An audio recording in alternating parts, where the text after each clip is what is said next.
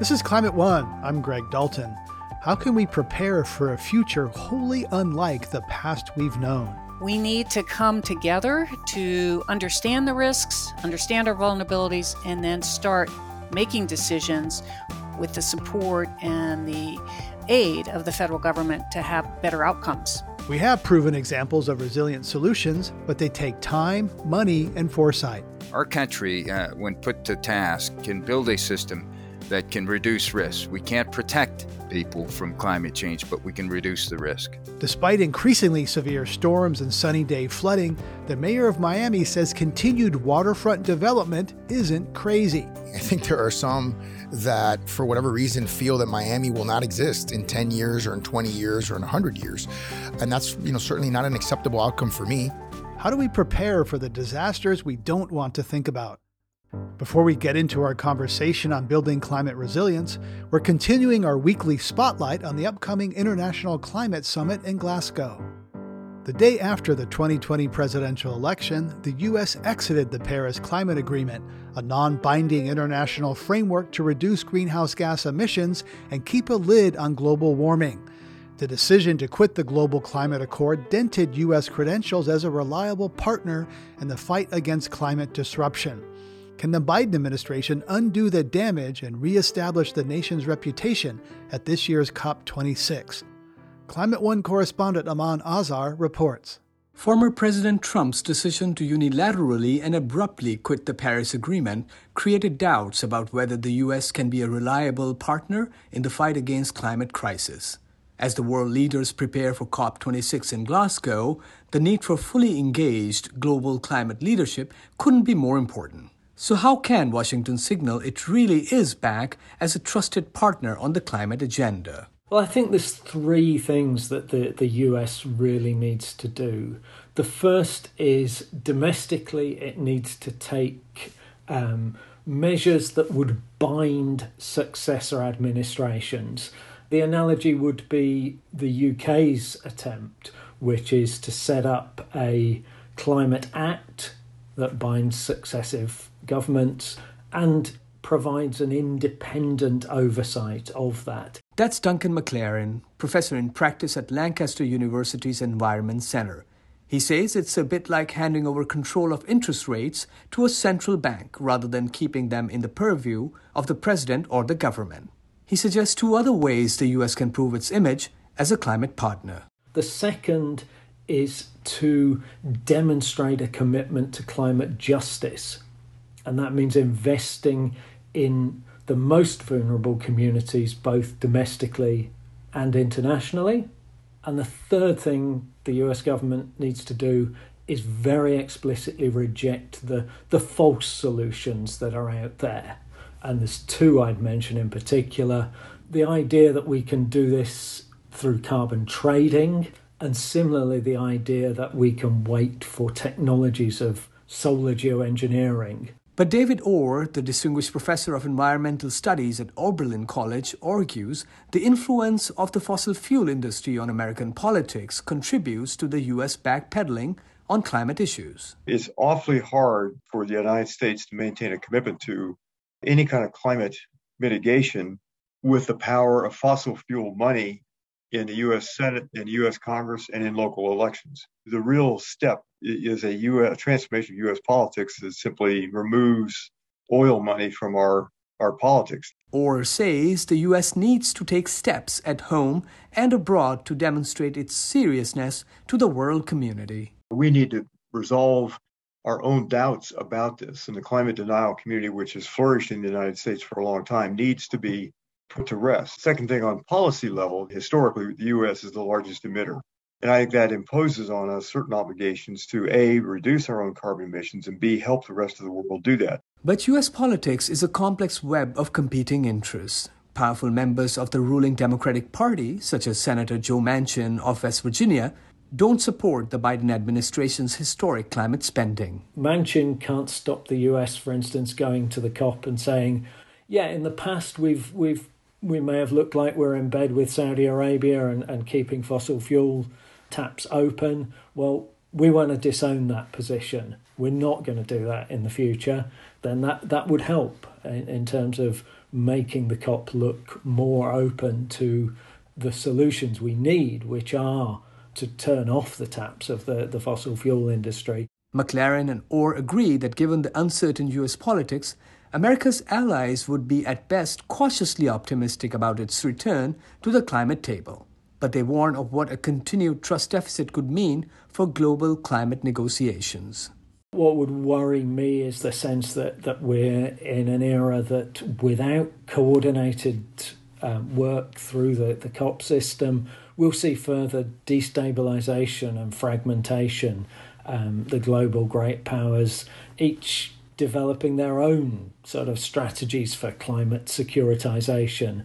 We would see, I think, measures like geoengineering coming on the table. We'd see countries developing, if you like, climate-adapted enclaves for the rich, constraining immigration further than they do now, repressing climate activism.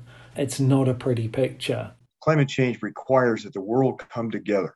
So this is a time for leadership. If we don't provide it, other people will. And I think in the geopolitics of the world, that is an open door to China taking the place of the United States.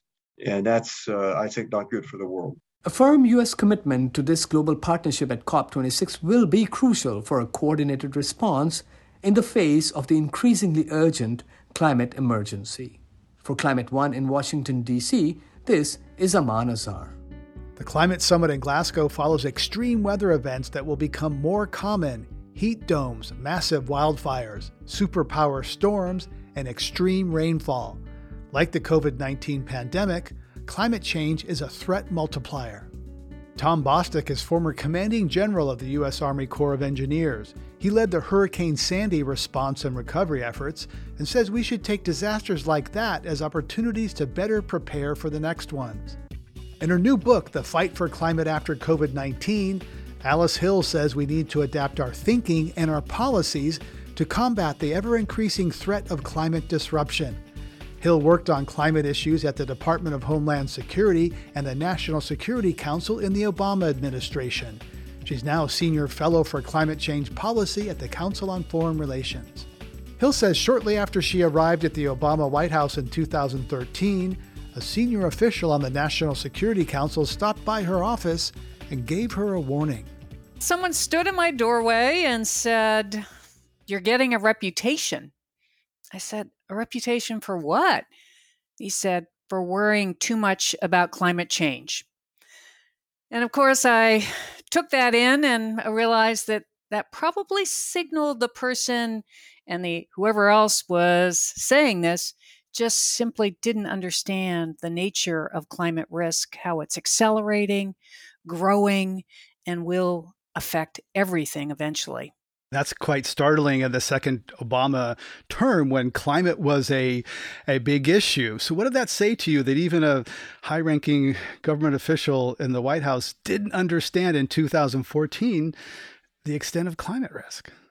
It said to me that we have a climate literacy gap among leaders, and that's true both in government as well as in the private sector. And that gap in knowledge, it's understandable. It hasn't been taught in schools as required curricula. So it's not surprising that leaders don't know much about climate change. And you could underestimate it if you don't know a lot about it. There's another root of that comment is how people perceive risk, which you write is partly a function of how quickly an example of risk comes to mind, how recent and relatable it is. So compare the risks of climate and COVID-19 and how you think humans perceive those threats. Well, both of them are threats that are catastrophic. But with pandemics, history has been teaching us that a pandemic could occur. We had the flu in 1918. We've had the plague in the 14th century. So that's part of the narrative that people learn about. With climate change, these are risks that have never occurred in human history, completely unfamiliar, and therefore, turns out our brains, and the social scientists tell us this, aren't particularly good at judging how bad that risk could get. Right. There's kind of a human tendency. If it hasn't happened before, it can't happen. Tom, but we know that there are lessons from the past, and you often refer to Hurricane Betsy, which hit New Orleans in 1965, breaching levees and inundating several neighborhoods. What are the lessons of Hurricane Betsy, and how do they relate to Hurricane Katrina and Hurricane Ida that just slammed Louisiana and the Northeast? Well, one thing about disasters is after a major disaster, it presents an opportunity for the country at the federal level and the local level to do something. So after Hurricane Betsy in 1965, the Corps of Engineers was directed to build a hurricane protection system. And by the time Hurricane Katrina hit in 2005, 40 years later, we were about 50% complete. And part of the challenge with that is setting priorities, the lack of ability to set priorities. And on any given day, the Corps has about 3,000 projects. We received a certain amount of appropriations every year, and that money is spread like peanut butter over these projects. But after Hurricane Katrina and the disaster that was caused then, and the federal government invested about $135 billion in the recovery effort, $14.5 billion went to the Corps of Engineers. And the Corps of Engineers calls the project that's there the Hurricane and Storm Damage Risk Reduction System, HSDRS. It's not a very good name, but one word that's not in there is protection, because we really cannot protect life and property against certain storms. We reduce the risk. And in 2012, 7 years to the day after Hurricane Katrina, Hurricane Isaac hit. And most people don't know about Isaac, but it had storm surges of 12 to 14 feet, which is pretty significant. And the storm system did its job down there. And similarly with Hurricane Ida, most folks that have seen the system up close and personal during this last storm realized that the system worked. So our country, when put to task, can build a system that can reduce risk. We can't protect people from climate change, but we can reduce the risk. Right, and so it worked for Isaac, and does seem to have worked for Ida, though those levees are sinking and will need more work to continue protecting the city. So are you saying that if the dynamics change with the Army Corps, that they're no longer spreading peanut butter, that they're kind of concentrating their efforts more focused and therefore getting better results? Well, I think we've received a significant amount of money from the Congress, and that money combined with the local level is helping us to put an adequate amount of funds in that area. But with sediment issues with the sea level rise and the storm surges, we're going to continue to see a need for that part of the country to consider what options they have 10, 20, 50 years into the future. Right, we're buying time with big price tags. Alice, the recent IPCC report warned of compound events, one disaster on top of another, wildfires and power outages, a hurricane and a pandemic. The convergence of big disasters are stretching FEMA to the breaking point. So how can communities build resilience to come back after a double or triple whammy like we're seeing right now? Well, there are a number of ways. First of all, they need to plan and they need to account for the future risk of climate change. But also, we need to focus on our emergency management. It's a different game now. With the pandemic, we saw all 50 states and 6 territories hit at once. FEMA never contemplated having to respond in that way before, but now we know a drought may cause or contribute to a wildfire, and then following the wildfire, there might be a mudslide. So all of that causes greater damage to communities than we're familiar with, and we need greater surge capacity. That is a faster response that can cover more territory all at once to help communities withstand the impacts and then recover from them. So it could be having more capability for fighting wildfires, more planes available. It could be having a resilience corps, as Paris has created, of citizens who could go out and help post-disaster, make sure that recovery goes as smoothly as possible. It also means strengthening our supply chains. As we have learned during the pandemic, we can't assume that these really thin supply chains that are like a net across the globe are going to hold during multiple catastrophes. General Bostick, you've talked about how the Army Corps has learned some lessons from recent, Katrina, et cetera. After Katrina, the head of the Army Corps, Chief Carl Strock, retired because the system designed to protect New Orleans actually worsened the damage there. As Alice Hill talks about all these multiple and compounding disasters that are happening on broader scale than people imagined before, what does that mean for how the Army Corps thinks about his work? And you might describe, a little bit of explainer for people who aren't exactly familiar with what the Army Corps does, other than maybe dredging ports and other things. The Army Corps of Engineers has been around since before the country was even formed. The Corps of Engineers has been eminently involved in the growth of our nation. But the Corps has two parts. It's got a civil part and it's got the military part. And the military part of the Corps of Engineers works on military installations. They deploy to Iraq and Afghanistan. One thing I wanted to talk about, in addition to what Alice discussed on resilience, I think of one of the best lessons of resilience we learned, again, back after the flood of 1927. The flood of 1927 was really a bad flood. It caused huge issues for the country, particularly in the New Orleans and along the Mississippi River. And the Corps of Engineers was directed once again by Congress to build the Mississippi Rivers and Tributaries System. And it's a system of locks and levees throughout the Mississippi that will help control the river and control flooding. But risk is all about fighting against some sort of impact. Resilience is accepting the fact that you're going to have to give way. You're going to have to fail somewhere in the system, but bounce back even stronger. So what happened in 2011, a huge amount of water came down the Mississippi. And if anybody remembers that flood in 2011, they remember a two-star general blowing up the levee just south of St. Louis. We don't call it blowing up the levee in the Corps of Engineers. We say we operated the floodway.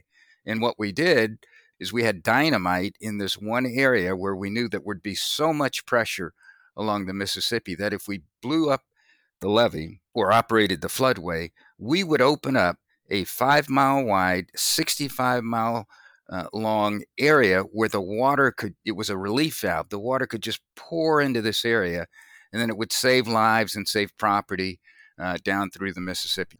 Well, and some people hearing that story, Tom Bostick, might say, well, that's returning nature to the way it was and the way it should be, that there's been kind of this, trying to channel rivers and this kind of arrogance of trying to control nature through steel and concrete, which gets to the point of thinking about the Army Corps has often thought about structures on steel and concrete. What other ways can use nature to build resilience and that might displace concrete in other ways we've been approaching nature in the last few decades? The Corps never raises its hand and says, I want to do this mission. I've got a great idea. Let me go build this dam or build this levee. What we do is what the American people want. And an interesting story I think about is when I was a young major, I was the aide to the Chief of Engineers. And we flew down to a project that was called Kissimmee, the Kissimmee River Project, where the local residents in the state wanted to turn this river into basically a culvert that would move the water faster and they'd have control of it for irrigation and other purposes. We thought and explained that would kill the environment that would depend on that river. Years later, I'm the Chief of Engineers. And I go back down to the Kissimmee River and they're beating up on the Corps of Engineers for building this culvert and they want us to change it back. So that's what we did. And what had happened in those years since I was a major to becoming the chief engineers, society, or the people of America, became more environmentally conscious. They started to really appreciate what the natural environment and the benefits of the natural environment gave to them. So the Corps spends a lot of time thinking about living shorelines and ecosystem restoration. And what are the kind of things that we can do in concert with the other priorities that we have in the Corps, which are flood risk management and navigation. You're listening to a Climate One conversation about preparing for future climate disasters. Coming up, the crucial importance of planning and preparing for future crises. Part of the challenge is that we're often very short-term focused, and climate change happens over time. The challenge is by the time it hits you, there's almost not much left that you can do. That's up next when Climate One continues. This is Climate One, and we're talking with Tom Bostick, former commanding general of the U.S. Army Corps of Engineers, and Alice Hill, who worked on climate change issues at the Department of Homeland Security and the National Security Council in the Obama administration. Hill advocates for a nationally coordinated government approach to adaptation to climate change. But as we've seen with the COVID pandemic, fractured politics can make a mess of these things. I asked her how we can overcome that. We are fractured, and that makes it difficult when some are not convinced about the severity of climate change. But despite that division in our politics, the one thing that we can do is start planning. And what needs to happen now is the federal agencies must begin to focus on what does climate risk mean for their particular mission set, be it at the Department of Homeland Security, which is responsible for our borders and with Coast Guard, our waterways, or the Army Corps of Engineers and their responsibilities that you've heard about, or HUD in its responsibilities for helping provide housing. All of these agencies need to come together and they need a framework that will allow them to have not only a whole of government approach to this growing risk, but also a whole of society. We need to come together to understand the risks, understand our vulnerabilities, and then start making decisions with the support and the aid of the federal government to have better outcomes, more resilience, as Thomas said. General Bostick, you've said that the Army Corps spreads money like peanut butter thinly across the whole country. There used to be federal earmarks, which were, some called it pork, funding that individual members of Congress can bring home to their constituents. That was eliminated some years ago. It's gradually making a comeback. Do you think that would help set priorities for national priorities, which you said the Army Corps doesn't do? Well, the Corps has a hand in setting priorities. They must work with the federal government, which does the authorization and the appropriations, and then also with the states who cost share a lot of these projects. But I think the priorities is a very important part of this equation. But going back to what Alice was speaking about, we have to come together as a nation, and it's got to be the public sector and the private sector all working together in a systematic way to address the challenges that we face. I don't like disasters, but I've been around for a number of them. And one of the things I do like is how the nation comes together after them. I saw what we did after Katrina and then Superstorm Sandy. And climate change is an international, systematic challenge that we have to take on as an entire system. Tom, you say that no one wants to talk about retreat, or what's often called managed retreat. What is that, and why don't people want to talk about it? Part of the challenge, I think, is that we're often very short-term focused, and climate change happens over time. The challenge is by the time it hits you, there's almost not much left that you can do. One of the great things I think that came out of Superstorm Sandy is the Congress said, Corps of Engineers, we want you to do a study of the Northeast coast, 31,500 miles of coastline. We want you to look out 50 to 100 years and do an analysis and come back and let America know what we should be doing. So we brought some of the best minds and organizations together, provided this report. The budget was for about $20 million, provided it after a year on time and within budget. And part of it came back to we needed resilient communities. And we looked at things like barrier islands, and 20 to 25 years from now, some of these barrier islands are going to be underwater. So the question is, if you have a home there, You don't see that. You're not feeling 20 to 25 years, but your children will. And the kind of decisions that have to be made include retreat in my mind. But it's a hard thing to do, and I can appreciate how hard it is because it's the livelihood, it's the history, it's everything to people if you tell them they have to leave a certain coastline, community, or barrier island.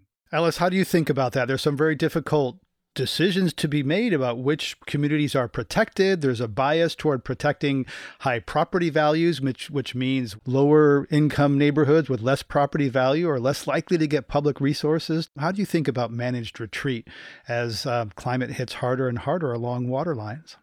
Look, this is going to be a really tough challenge for everyone, and we have to put ourselves in the shoes of those who might have to move away from risk. It could be in a wildfire zone, or it could be a coastal zone, a river along a river's edge.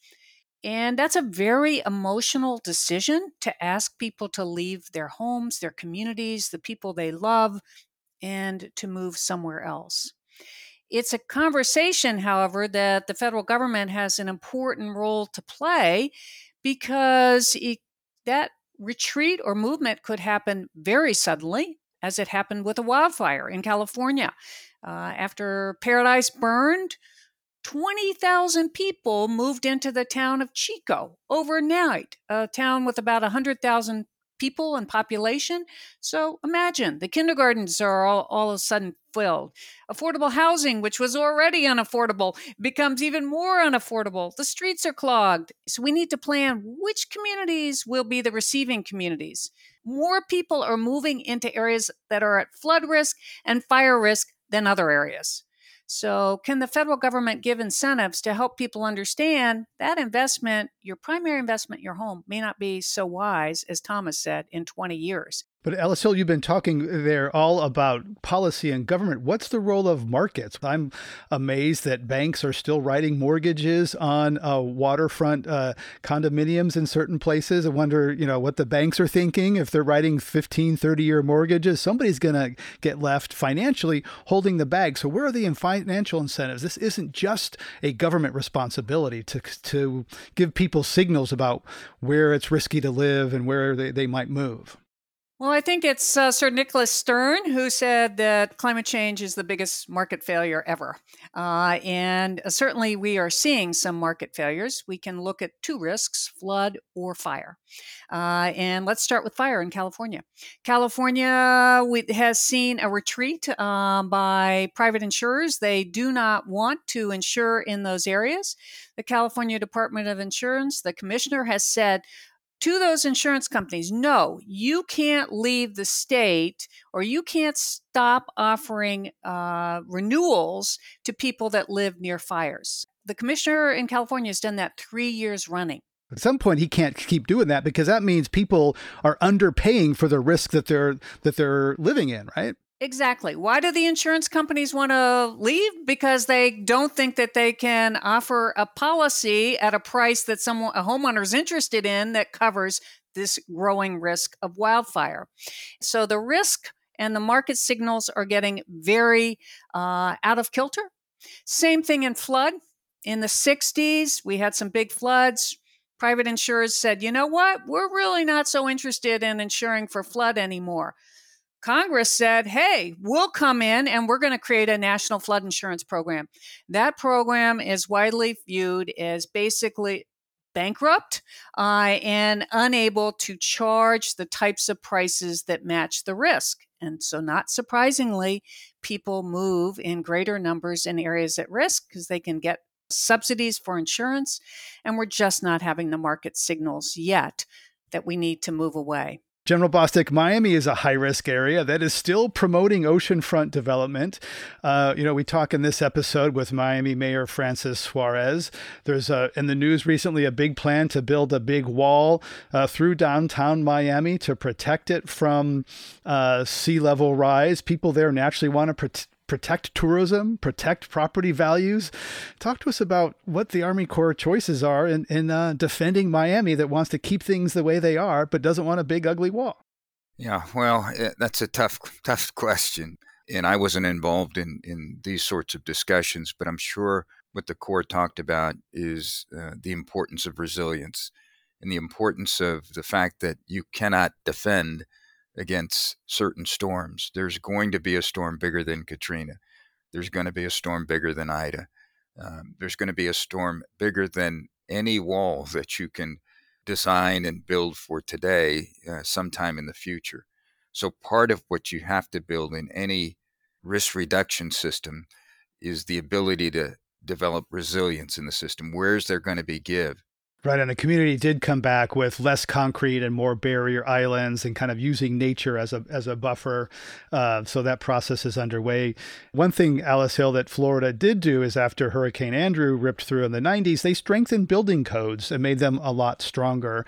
Building codes can make people's eyes glaze over, but they're really important. And you write that the UN predicts that the total floor space of buildings globally will double in the next 4 decades. Mind-blowing. A lot of that happening, of course, in China and developing countries. Is there place for national standards in decisions that are typically and understandably often made at the very local level? Yes, under our Constitution, state and local governments get to choose how and where they build. But when they're going to use federal taxpayers' money, so somebody's money from Minnesota to build along the North Carolina shore, there can be some strings attached. And what the Obama administration, and I happen to lead this, developed the very first national standard for flood. And that standard essentially said, look, if you want to take federal dollars to build your home, support your home, you're going to have to elevate it 2 feet above what would normally be required so that water can wash through if you're in an area at flood risk. Interestingly, President Trump, 10 days before Harvey dumped about 4 feet of rain on Houston, President Trump decided to rescind that national standard. President Biden, on his very first day at office, said, no, we need that national standard. We're bringing it back. And it is now in rulemaking and will become the requirement going forward. We could do the same for wildfire, the same for heat, these other risks that are worsened by climate change, to just drive better building practices. And I'll add one more thing about building. If we have strong building codes, for every dollar we spend in those building codes and enforcing them, we save $11 in damages from a disaster. One of the resistance on the political right in this country for a long time has been reluctance to acknowledge climate as a risk because the response necessarily involves greater government intervention in the economy, and from what you're just saying, perhaps federal intervention. So Alice Hill, do you think that climate will necessitate a stronger federal hand in decisions because local people and local governments won't make decisions fast enough or won't make decisions that are in the bet that imply getting bailed out by Uncle Sam later? There are 2 things that I would recommend. The first is that if federal money is used, we should for sure make sure that that money is spent resiliently. And the second thing that I would add is that we also need to address the market failure here. And that would mean more regulation to require companies to disclose their risk and make public what they are doing to address those risks. And it's not just the risk that we're going to move to clean energy. It's also the risk that they could get hit by a wildfire or a flood or something else. And those 2 pieces of regulation could have a dramatic effect on our resilience as a nation. General Bostick, after Hurricane Sandy, you worked closely with New Jersey Governor Chris Christie, New York Governor Andrew Cuomo, and New York Mayor Michael Bloomberg. What was learned between Sandy and Ida, and what are some of the lessons that came out of that? And did it bear fruit? Did it help New York, which was hit pretty hard by New York and New Jersey, that were hit pretty hard by Ida?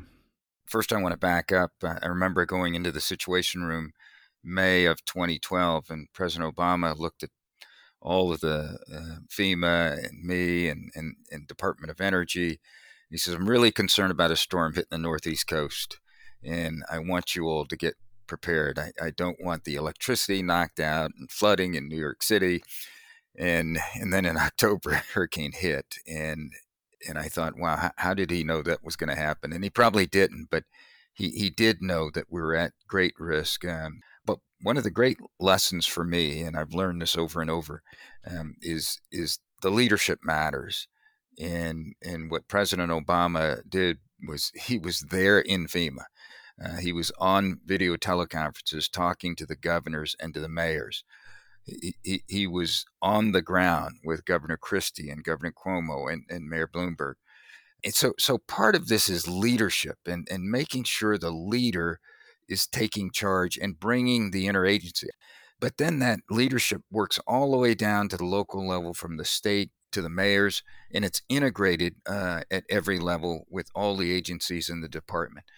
When I think about resilience, I think of 4 stages: plan for disruption, absorb that disruption, bend but don't break, recover, and then adapt. And when you adapt, you adapt even stronger because of those lessons learned. So one of the planning factors is, as Obama said in that meeting in May, stock up on generators, stock up on pumps that you need, hydraulics, do the kind of planning that's necessary. You're not going to plan for everything, but do those types of works. And then when you respond quickly. I remember him saying, I don't want you to wait for the governor to ask for something. You think about what he or she needs, and you move out with those resources. And when they ask, you can quickly turn and execute. So that's what we did. Where we have challenges, I think, is on this adapt. When you look at something like Katrina or the Mississippi River tributary system that I talked about, when we adapted, we learned lessons. We invested a lot of funds that we were stronger than we were for Betsy. We were stronger now than we were for Katrina. I think when you look at New York City and the coastlines and other places where the amount of money that has to be invested, the amount of teamwork that has to occur, it did not, in my view. And the amount of resilience that we have to build in these communities just didn't occur. And a lot of that is funding. There's never going to be enough money to go around. If you try to do it in the public space, we have to bring the private sector into this fight, and they're willing to do it. Alice Hill, public-private partnerships sometimes make me a little nervous or suspicious when I'm thinking about profit motives and things. I'm curious about your thought about whether profit-driven enterprises have a role in resilience, and can the public really trust that? Well, there will always be a role if there's a return on investment. So that will be the key question. And where there is a return on investment, as General Bostick has mentioned, I think PPPs, public-private partnerships, could be a terrific method for raising more money to do some of these projects. A challenge, of course, is that some of these projects, there's no interest in the private sector in doing this work, but it's still necessary to get it done. As we get toward the end here, what are some examples of successful planning and cooperation that achieve the kind of resilience we need? Alice Hill, you mentioned in your book the UN Watercourses Convention that 30 nations signed on to, for example, where the countries are coming together. So what are some models of coming together successfully to address climate? Well, we have in the Arctic, we have an ocean opening up for the first time since Christopher Columbus crossed into the United States, or not the United States, to America. And that, of course, has generated lots of interest among many countries. And we're seeing fish move further north as the waters warm, and the fisheries could grow in bounty. So nations came together to protect that area against predatory fishing until we had an opportunity to work it out, what our understanding will be about that new ocean. We have similar agreements between countries with regard to changing fisheries to adjust that. In the Netherlands, that country decided, similar to what General Bostick has described, they have a Room for the River project that lasted for 10 years that actually resulted in people moving out of areas so that those areas could be flooded to save cities. So there are examples of communities, people coming together to make decisions that leave everyone better off in the long term. Alice Hill worked on climate change issues at the Department of Homeland Security and the National Security Council in the Obama administration. She's now a senior fellow at the Council on Foreign Relations. Tom Bostick is a former commanding general of U.S. Army Corps of Engineers. Tom and Alice, thank you so much for sharing your insights today on Climate One. Thank you, Greg. Thank you. What a pleasure. Coming up, Miami's Republican mayor weighs in on the politics of climate action. What makes us unique and great is that we have an incredible environment that we can enjoy, and that becomes part of the legacy that we should be giving to our children. That should not be partisan. That should not be political. And frankly, in terms of government resources, that should be a priority. That's up next when Climate One continues.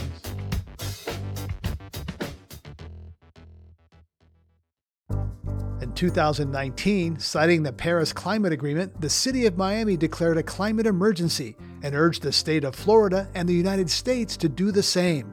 Mayor Francis Suarez says that emergency continues to be taken seriously today. We not only declared a climate emergency, but we then followed that up on Earth Day by joining C40 and pledging carbon neutrality. This last Earth Day, we actually unveiled our carbon neutrality pledge. So we are taking affirmative steps to create carbon neutrality, in addition to a $200 million resiliency plan and an adaptation plan. And I think the other thing that we want to do and have a conversation about is something that doesn't get talked about very much, which is reversal. How do we as a community, how do we as a world try to reverse some of the effects of climate change so that the world that we give our children is a better world than the one that we've inherited? Miami-Dade recently rejected a proposal to protect coastal areas from hurricanes by building tall, some thought really ugly concrete walls through some neighborhoods. The county plans to work with the Army Corps to come up with a new plan. Likely ones involve natural solutions and mangroves, which are mentioned on the City of Miami website. So what are the strategies you'd support to make your city both protected and increasingly resilient to powerful storms? Well, unfortunately, we are seeing more and more powerful storms. And I think the Army Corps of Engineer study and proposal, while maybe well thought out from an engineering perspective, I'm not sure was socialized as much as it should be in order to obtain something that is well engineered, but also coherent and cohesive with what our residents want. And so I think that's the process that we're going through.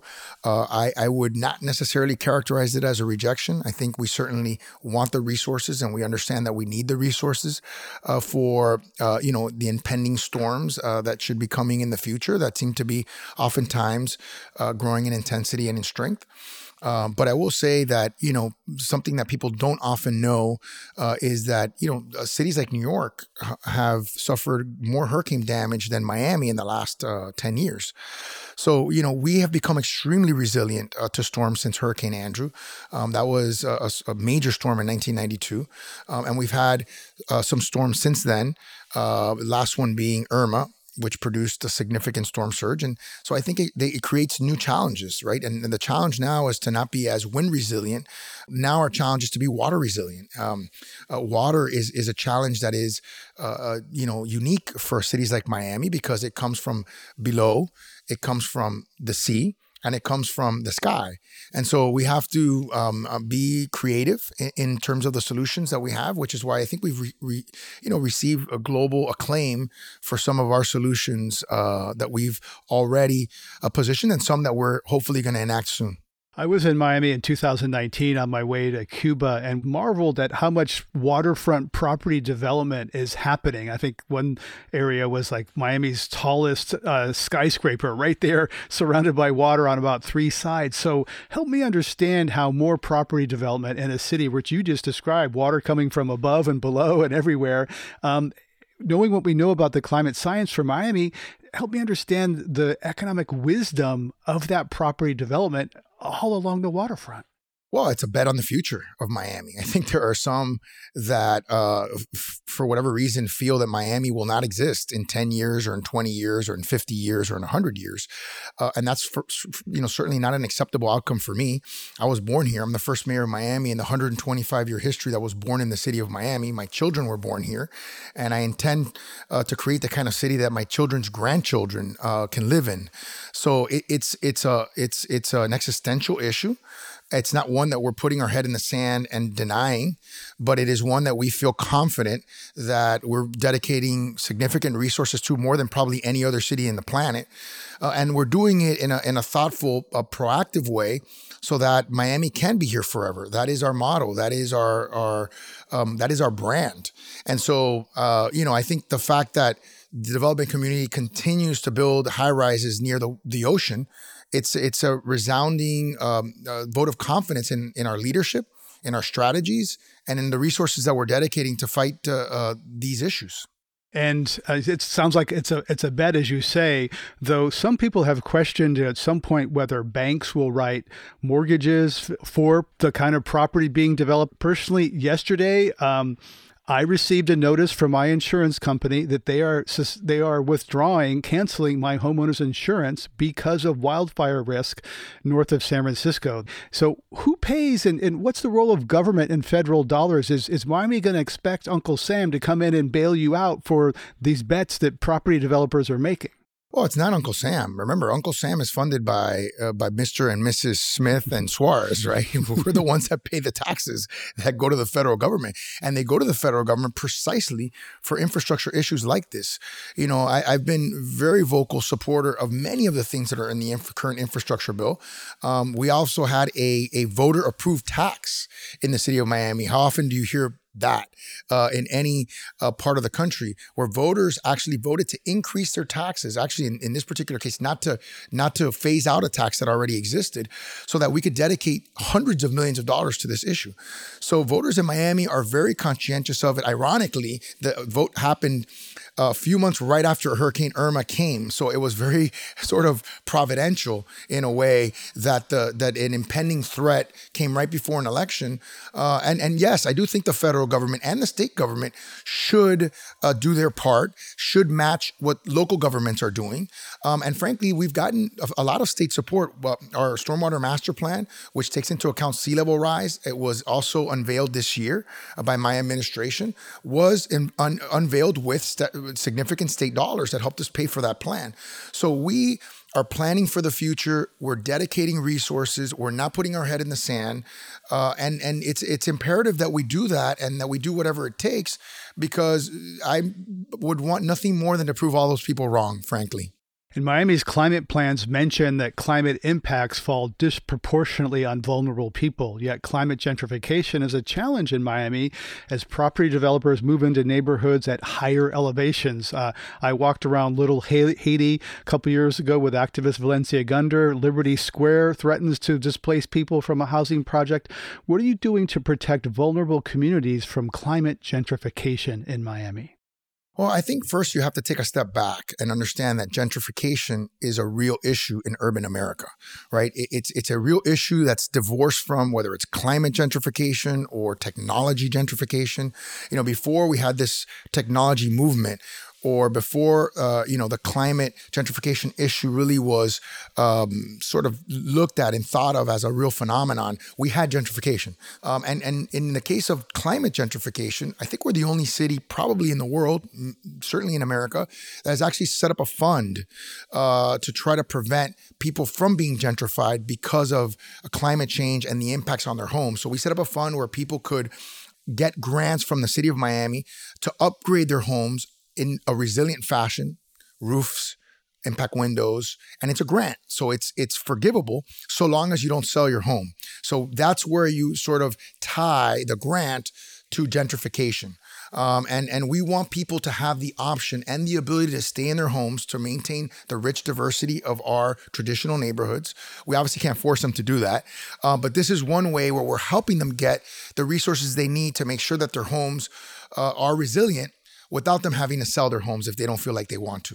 Earlier this summer, we talked with Dr. Cheryl Holder, a member of the Miami-Dade County Heat Health Task Force, about the wide-ranging health risks of extreme heat. The Miami City website notes there's 25 dangerous heat days a year in Miami, and that could increase to 100 by 2050. So what is Miami doing to make your citizens more resilient to that kind of dangerous heat? First thing that we're doing is we are actually in our budget, and it's something that came out of a lot of conversations in our monthly Mayor's Resiliency Forum with activists in our community. We're increasing the budget for our resiliency department. We're actually adding positions and growing that budget and making it a greater and greater priority in terms of the different variations of not just heat, but for example, the health of our bay, which is something we've been struggling with, and it is an impact of the heat as well, because we know as the temperatures rise in the bay, it deoxygenates the water. So we've had fish kills. We've had issues with our seagrass that is diminished significantly over a period of decades. And these are challenges that we have to come together as a community. And we're also seeing a lot of runoff from construction sites into the bay. And so those are issues that we really need to focus on and tackle, which is why we're dedicating more resources and collaborating with Miami-Dade County as we have with our resiliency plan, which we developed together as a community with the county and Miami Beach. Florida has struggled to contain the coronavirus since the pandemic began. What has the COVID pandemic revealed about how prepared Miami is for increased disruption of life, systems? We have two crises here, COVID and climate. So how are you dealing with that? I think a big part, sort of the new buzzword, of course, in our world is resiliency. And I think that's an important buzzword, right? Because it talks about how do cities, how do people deal with shocks? How do they deal with stresses? How do they deal with disruption? And I think many cities will thrive or suffer based on how they answer those questions. So as a city, we're trying to create a more diverse economy. We certainly are, as I said, making investments in our resiliency from a physical perspective. And we're trying to create healthier ecosystems economically to make sure that everyone in Miami has an opportunity to be successful. And I think that's what's going to create the kind of city that can be used as a national model.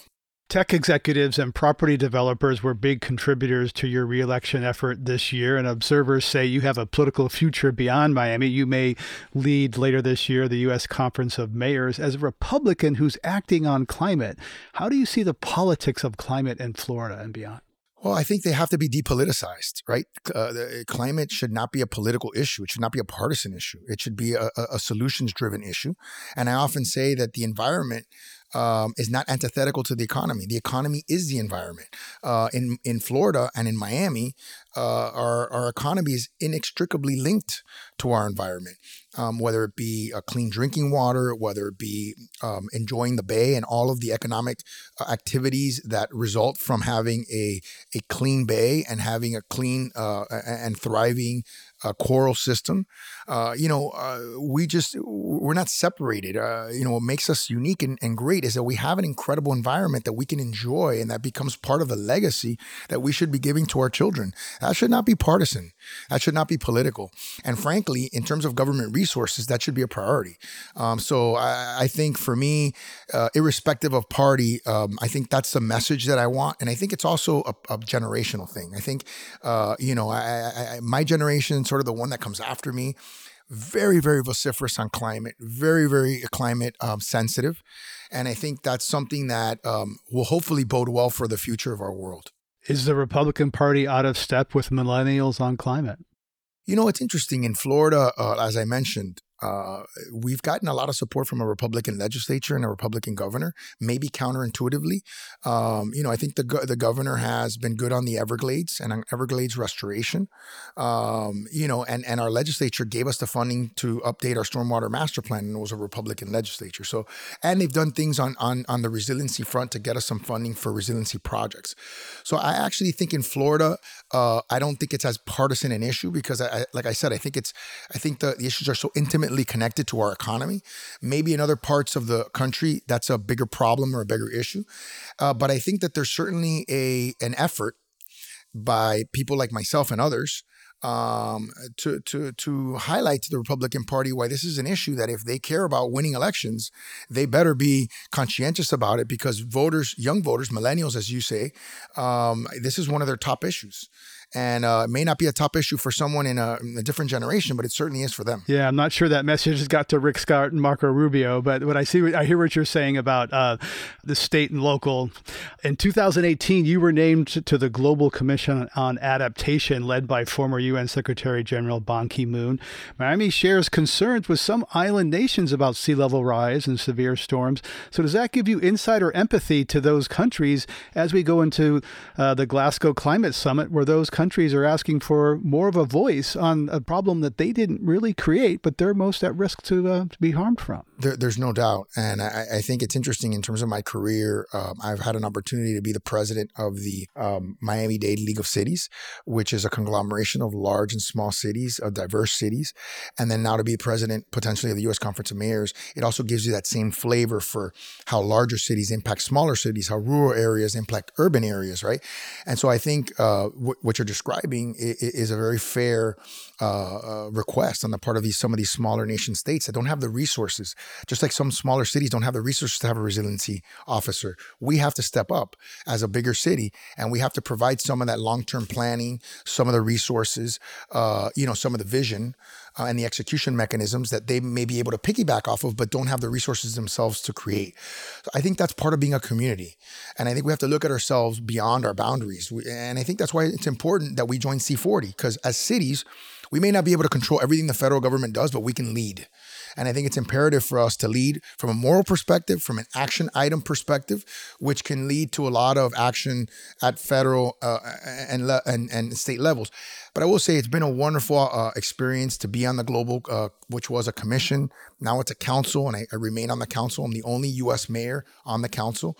So it's been an incredible experience to be with the Secretary General, to be with the current president of the World Bank or the IMF, Kristalina Georgina, and so many other high-ranking government officials throughout the world that are concerned with climate change, adaptation, and food shortages, and some of the other potential conflicts that can arise as a result of increasing temperatures and increasing carbon in our atmosphere. Well, Francis Suarez, Mayor of Miami, I look forward to speaking to you again in your potential role as head of the U.S. Conference of Mayors. We'll be watching those bets on Florida economy and property. Thank you, Mayor Suarez. Thank you, Greg. Appreciate it. On this Climate One, we've been talking about preparing for a climate-resilient future today. Climate One's empowering conversations connect all aspects of the climate emergency. To hear more, subscribe to our podcast on Apple, Spotify, or wherever you get your pods. Talking about climate can be hard and difficult and awkward. Please help us get people talking more about climate by giving us a rating or review, or telling your friends about our show. It really does help open up and advance the climate conversation. Brad Marshland is our senior producer. Ariana Brocious is our producer and audio editor. Our audio engineer is Arnav Gupta. Our team also includes Steve Fox, Kelly Pennington, and Tyler Reed. Gloria Duffy is CEO of the Commonwealth Club of California, the nonprofit and nonpartisan forum where our program originates. I'm Greg Dalton.